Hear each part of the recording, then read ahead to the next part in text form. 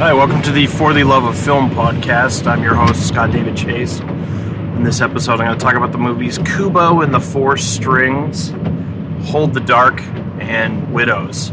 This is a little bit different episode. I only saw one film theatrically this week, which was Widows, which I'll talk about at the end. Another one that I saw, Hold the Dark, it's a Netflix exclusive film.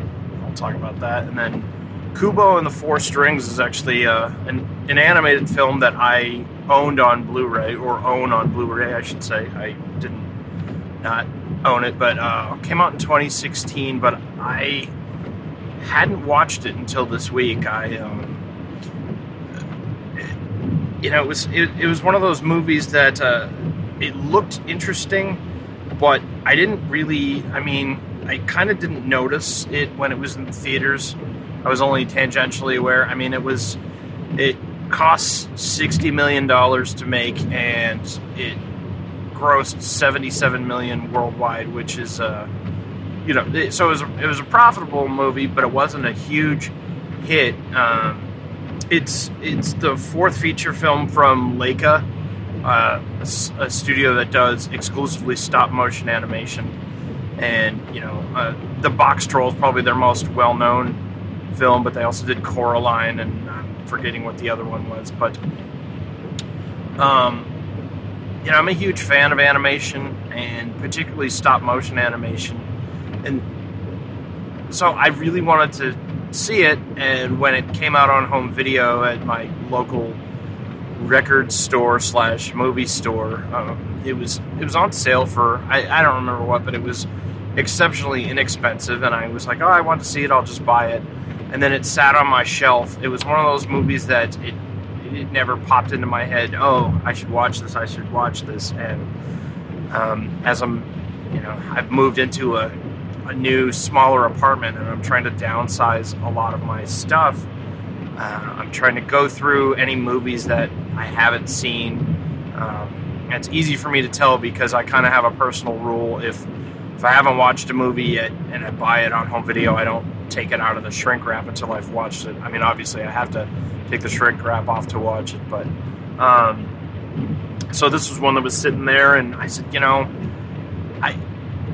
don't know why I was never in the mood to watch it, because initially I wanted to see it very much, and I think part of it was because it's animated. In my head, I'm like, it's a kid's movie, which, yes, on some level it is aimed at children, but Leica Entertainment in particular works on a lot of different levels, even more so than Disney movies, where it's really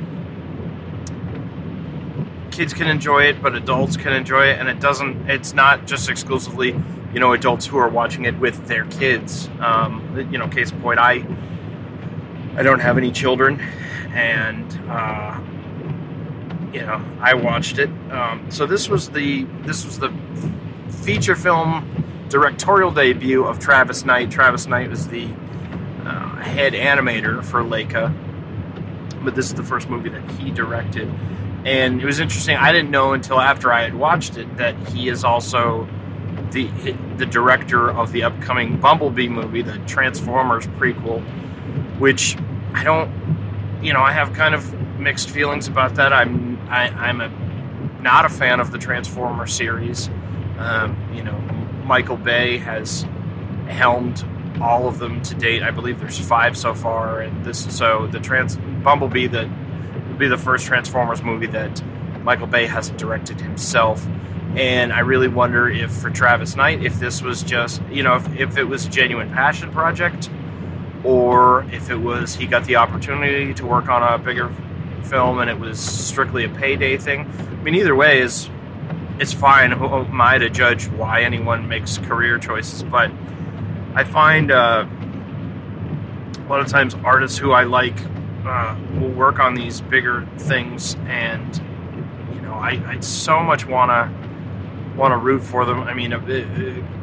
A good example of this was Duncan Jones, who his first film, Moon, I loved. and then he did the Warcraft film, which, I heard him on a podcast talking about it, and it was a real passion project for him. So I really was hoping for something kind of special, something out of the box, other than the typical video game movie adaptation, because he was so passionate about it when he was talking about it. And then, we watched it, and we left maybe a half an hour in because it was so terrible. Remains to be seen if Bumblebee will be like that as well. I have no plans on seeing the Bumblebee movie in the theater. I may or may not end up seeing it on home video. I mean, I haven't seen all of the Transformers movies. I think I may have only seen the first two, and they're just noisy, clunky, ridiculously loud action spectacles with it really feels like no artistic merit whatsoever. And to go on another side road, because the Transformers it was a line of toys from the 80s when I was a child, and I don't know, I was never a huge Transformers fan, either of the toys or the animated series, so I don't feel completely let down by that film series. But I was a huge G.I. Joe fan, and still am a fan of the comic book, and I collect the action figures still, primarily the ones from the 1980s. And there was 2 live action G.I. Joe films, and those were terrible. I did feel very let down by those. I think primarily because these were characters that were very vivid to me growing up, and I feel like Hasbro, the properties that they own that they've turned into movies so far, has no respect for the audience as thinking people. It's just done as a commodity. Okay, here's a brand that people already know, so let's make some money off of this. As far as making it a worthwhile film, a standalone piece of work on its own, it hasn't been the case so far. And I'm very reluctant for the Mask movie, which is coming up in 2019. F. Gary Gray directed it, which again, he not a bad director, but he made the most successful, financially successful, the Fast and the Furious series so far, and he's an action director, and yeah, it would have to be an action movie, but I don't have high hopes for the Mask movie, which is another franchise I loved as a kid. Anyway, getting back to Kubo and the 2 strings, I had to keep reminding myself watching this movie that it was stop motion, because some of it very much looked computer animated, and I don't say that in a negative way, even though I'm not traditionally a huge fan of computer animation, but there were things that were achieved with special effects in this film that I had never seen in a stop motion film before. I mean, it was nominated for both Best Animated Feature at the Oscars and Best Visual Effects. It won neither, but and it was the first stop motion animated film to ever be nominated for Best Visual Effects, and it's only the second stop motion film to ever be nominated for Best Animated Feature, The Nightmare Before Christmas being the first one. So, I really love this movie.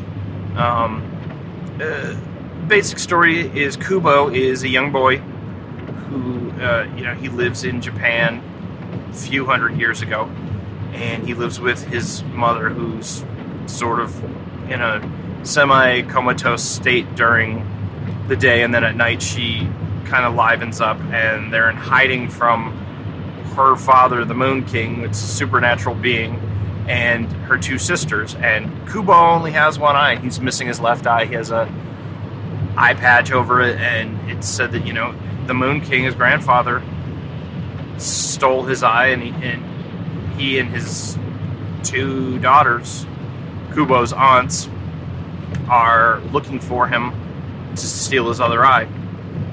And his father was a great samurai warrior who died fighting the Moon King. So, you know, stuff takes place, and Kubo ends up having to go on a quest, and he is accompanied by a talking monkey, and a little bit later a giant anthropomorphic beetle who have some connection to Kubo, but we don't really know what initially, and it's, you know, obviously it's revealed later in the movie. And you know, he goes on a quest to find the 3 pieces of his father's armor, his magic sword, his breastplate, and then his helmet, so he could defeat the Moon King. So it's, you know, it's a fairy tale, but it's doesn't dumb down the writing for children. It trusts that children can figure out what's going on, and you know, for a PG movie that's, you know, animated, aimed at kids, it is dark, and it is genuinely, there are some genuinely frightening moments in it primarily with the 2 sisters when they come at night to try and collect Kubo's eye. You know, it's very eerie. You know, as a 42-year-old man watching this movie, I was genuinely frightened for several scenes in this. And you know, both the sisters are voiced by Rooney Mara, who does a great job of being creepy. Charlize Theron voices Kubo's mother, and then later the monkey. And then Matthew McConaughey does the voice of the beetle. And then there's, you know, a couple other smaller voice actors. Apparently there was some controversy when the movie came out because it was another film that was considered whitewashed, because the primary, even though it takes place in Japan, most of the cast are Caucasian. And you know, I can certainly sympathize with that issue that's been going on for forever in a lot of films. You know, when a role calls for a specific ethnicity, and then someone else is cast, you know, Caucasian is cast. I mean, probably the most egregious example of this is the movie Aloha, where Emma Stone is supposed to be half Hawaiian, and clearly she's not taking away anything from her as an actress, but you know, and they got a lot of grief about that as well. But for an animated film where it is people's voices, you know, particularly for a smaller studio like Leica, they need kind of every chance they can get to get people to come see it. So I understand using bigger name actors' voices in this. You know, I don't take anything away from them from doing that. I don't necessarily think it's a problem. But again, being a Caucasian person myself, maybe my opinion on this doesn't matter. I'm certainly speaking from a place of privilege. So, but yeah, I really liked Kubo. If you're a fan of animation, definitely check it out. If you like fantasy and fairy tales, it certainly will entertain.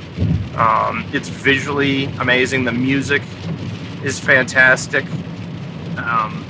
Really just it immerses you in this whole fantastic world, and I really it exceeded my expectations. I liked it a lot. Next movie I saw was Hold the Dark. It's I believe the 3rd film from Jeremy Saulnier. I'm kind of butchering his last name. It's, you know, it's spelled Saulnier, which is how I had said it in my head the first couple times I had seen his movies, and you know, I had to look up because I knew it was probably of French origin, and I was saying it wrong. So, according to Wikipedia, it's Saulnier. He had previously done Blue Ruin and Green Room. Green Room I saw a couple years ago when me and my friend Greg Gaskell were doing our seeing a movie in every theater in New Hampshire, and it was one of those movies that we saw. Both really enjoyed it, and it was the last film that Anton Yelchin was in before he passed away very suddenly from a terrible car accident, and he died less than a month after we saw it.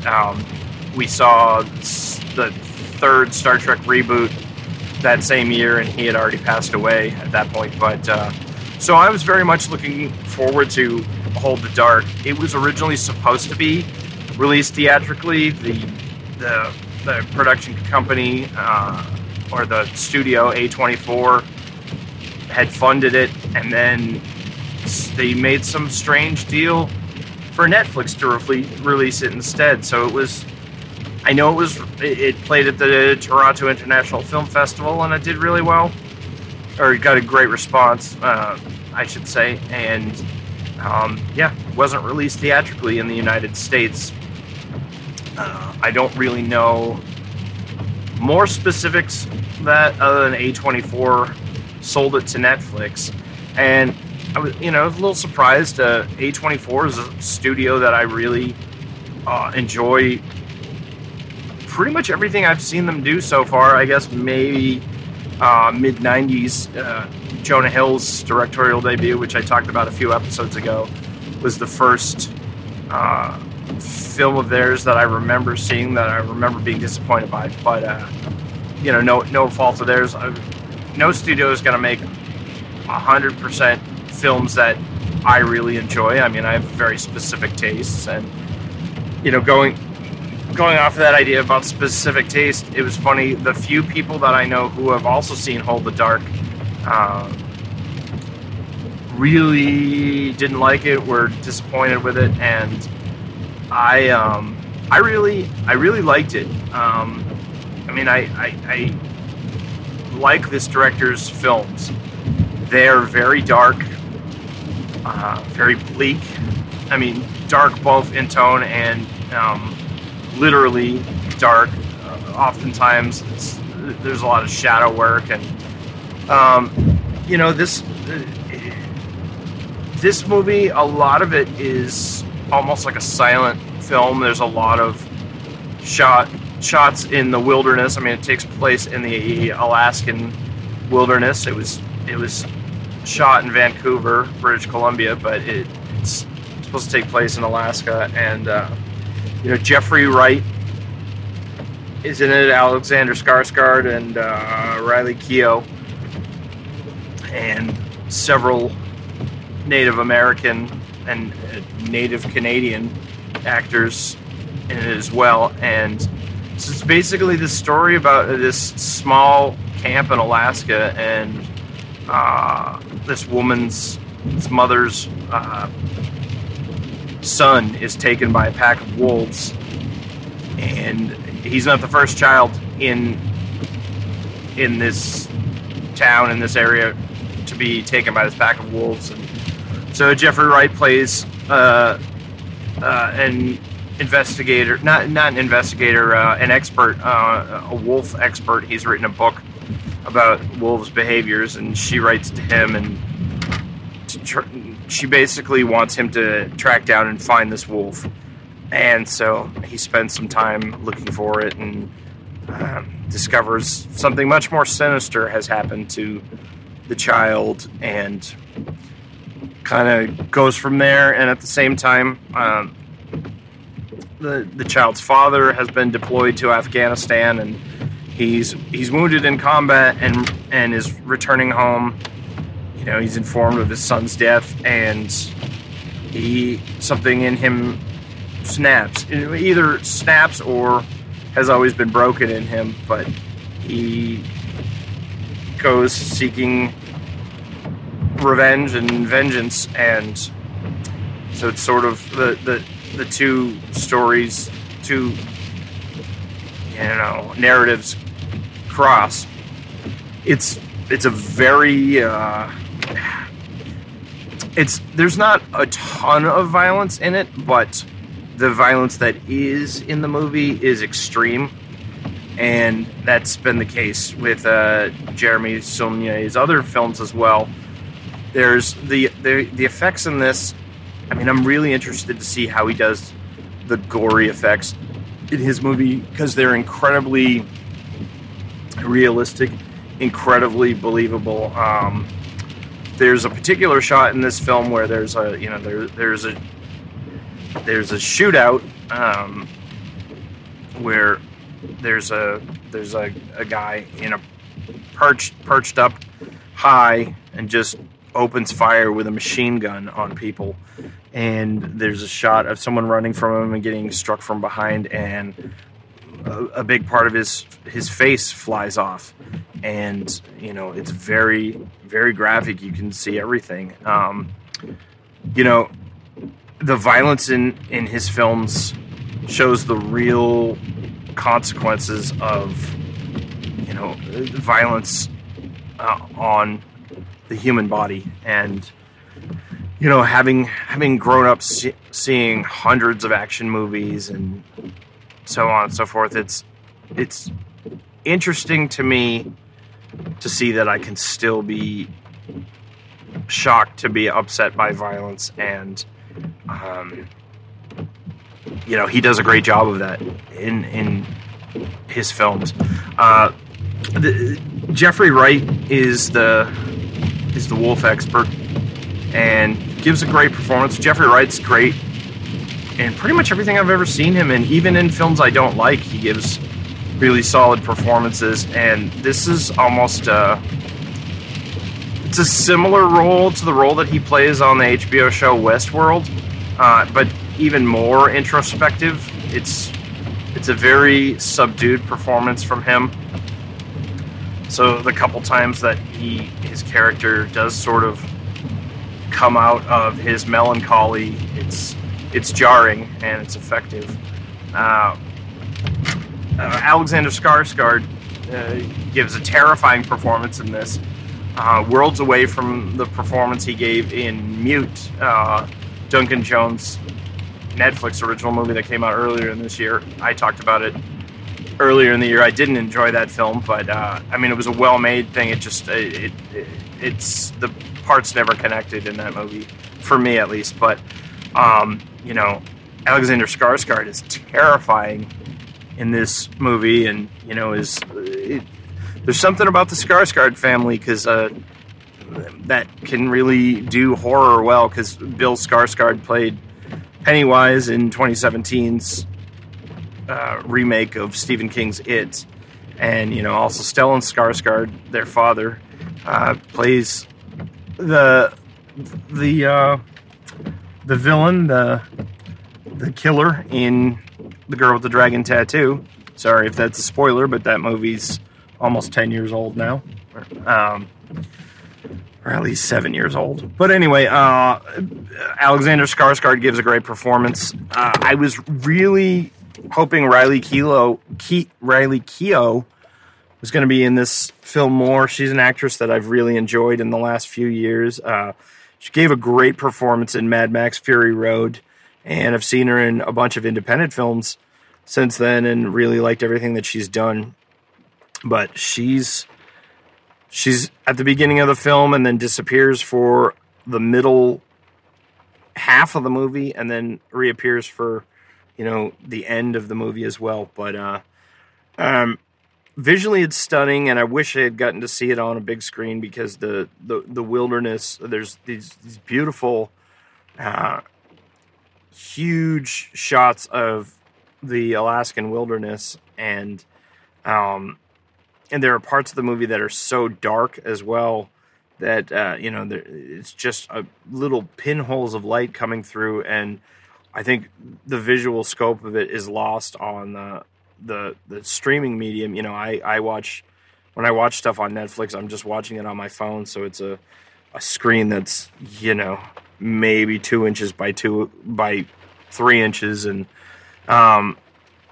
I know that you can hook Netflix up to a smart TV or a TV with internet connection, but I do not have that capability in my present living situation, so I make do. But anyways, yeah, I really wish I had gotten to see this theatrically. I'm glad I got to see it at all, but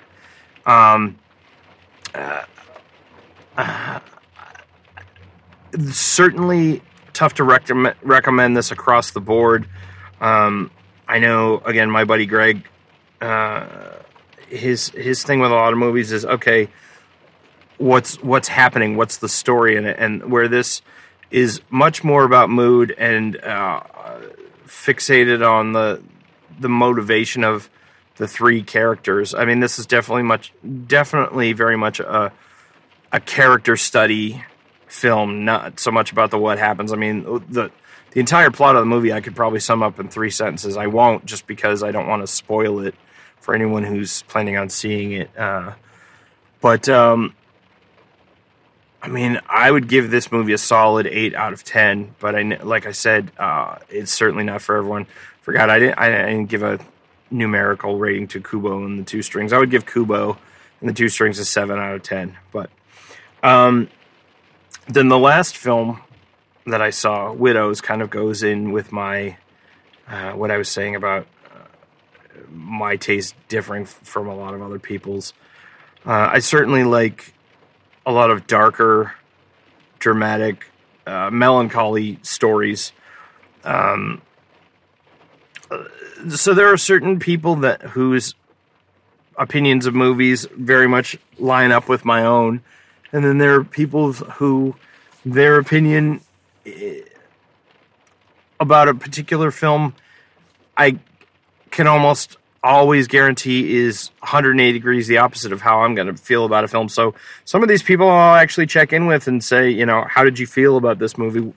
And I know if they didn't like it or had a really strong reaction against it, chances are pretty good that I might actually like it.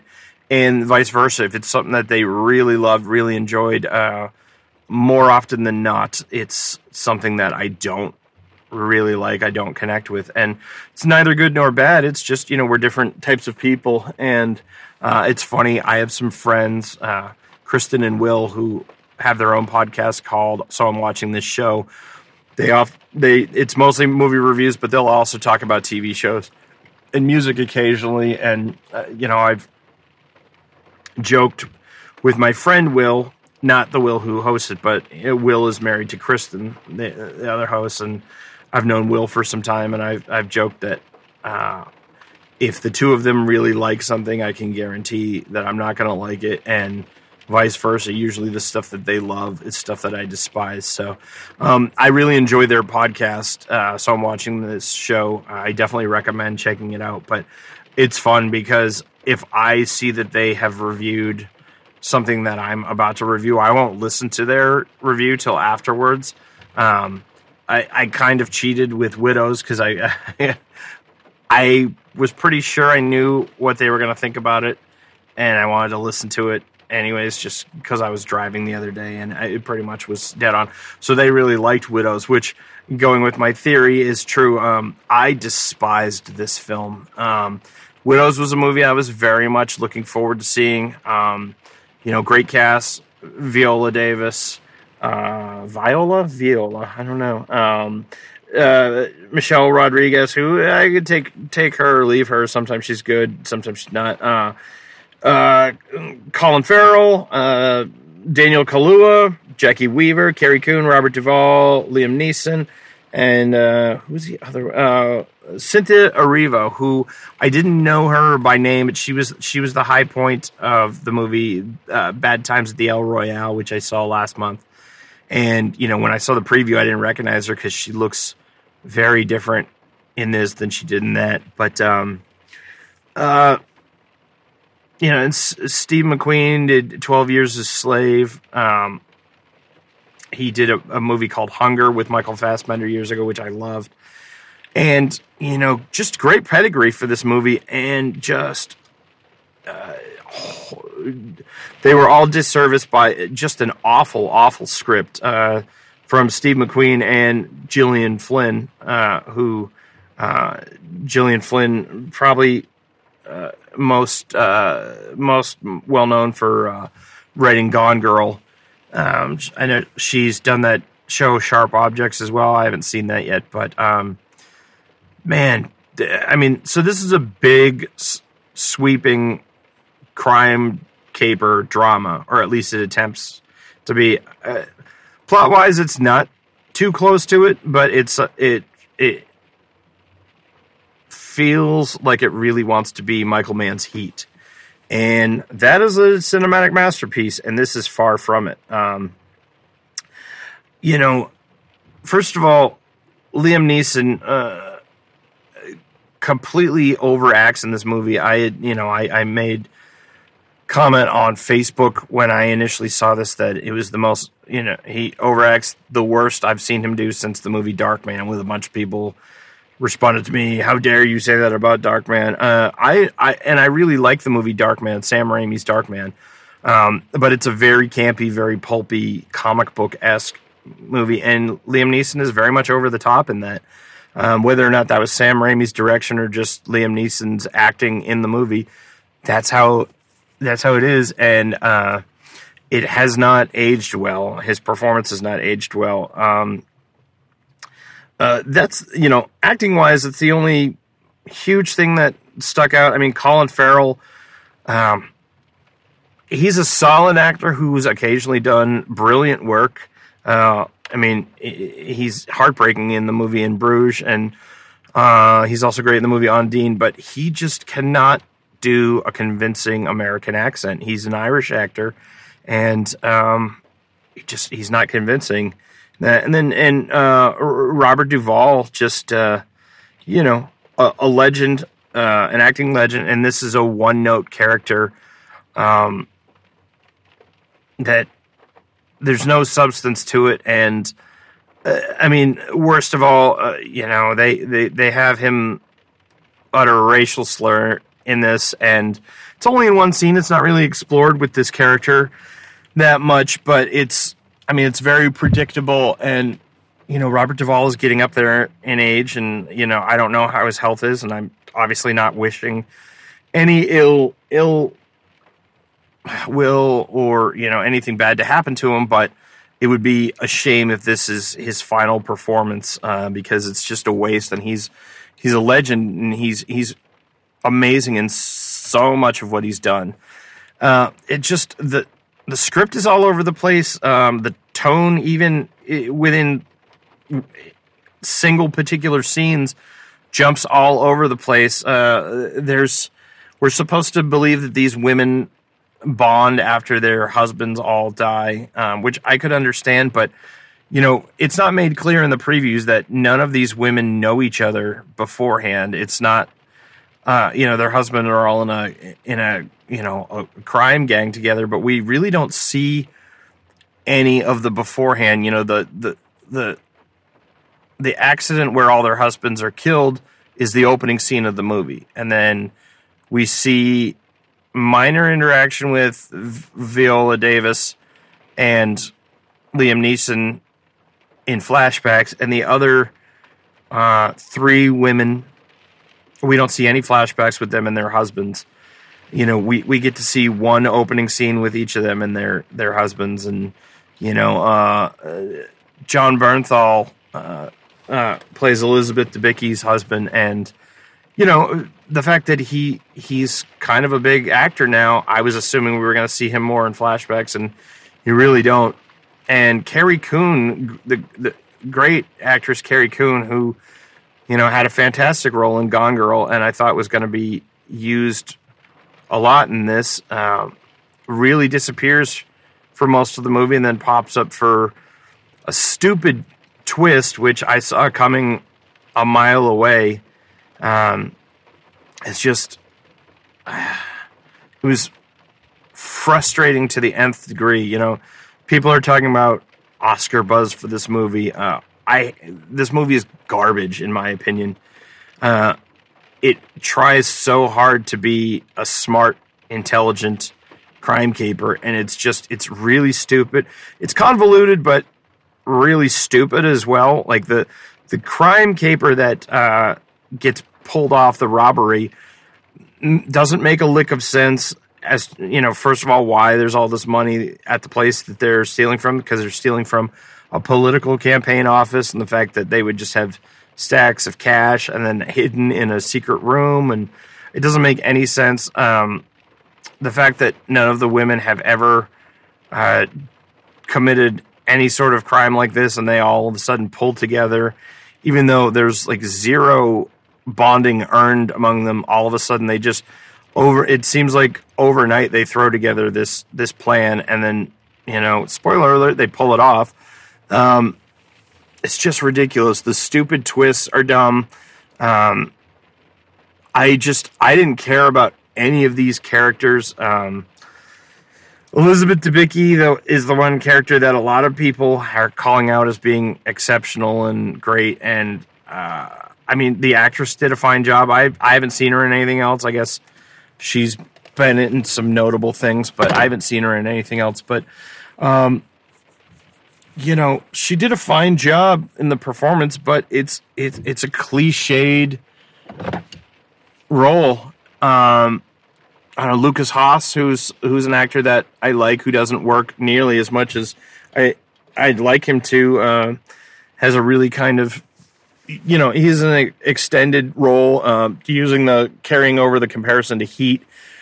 He's basically playing the Hank Azaria role from Heat in this movie. And, I hated this movie. I really wanted it to be good, and it disappointed so much so. And it's really long. I believe it's 2 hours and 10 minutes, but it felt at least 20 minutes longer than that. And it just kept going on. And there's so many characters. And whereas Heat is a longer film, Heat is almost 3 hours long, I'm completely engrossed the whole time. I mean, that's one of my favorite films of all time. And I want to see more of all the characters that are in it. And, even though it's almost 3 hours long, left me wanting more. Where I just wanted this movie to be over. I hated Widows. I would give Widows a 3 out of 10. Certainly going to be in my 5 least favorite films. I told my buddy Greg, this is probably the movie that I dislike the most that I've seen this year. I've seen worse films this year, but I was actually looking forward to this movie, expecting it to be good. And it was not, in my opinion. So, and it was made by capable people, artists that I like and respect, and it was just a huge letdown. So to me, that's almost a worse crime than just seeing a bad movie by some anonymous people that I'm not familiar with. So, thanks for listening, and I'll talk to you again soon.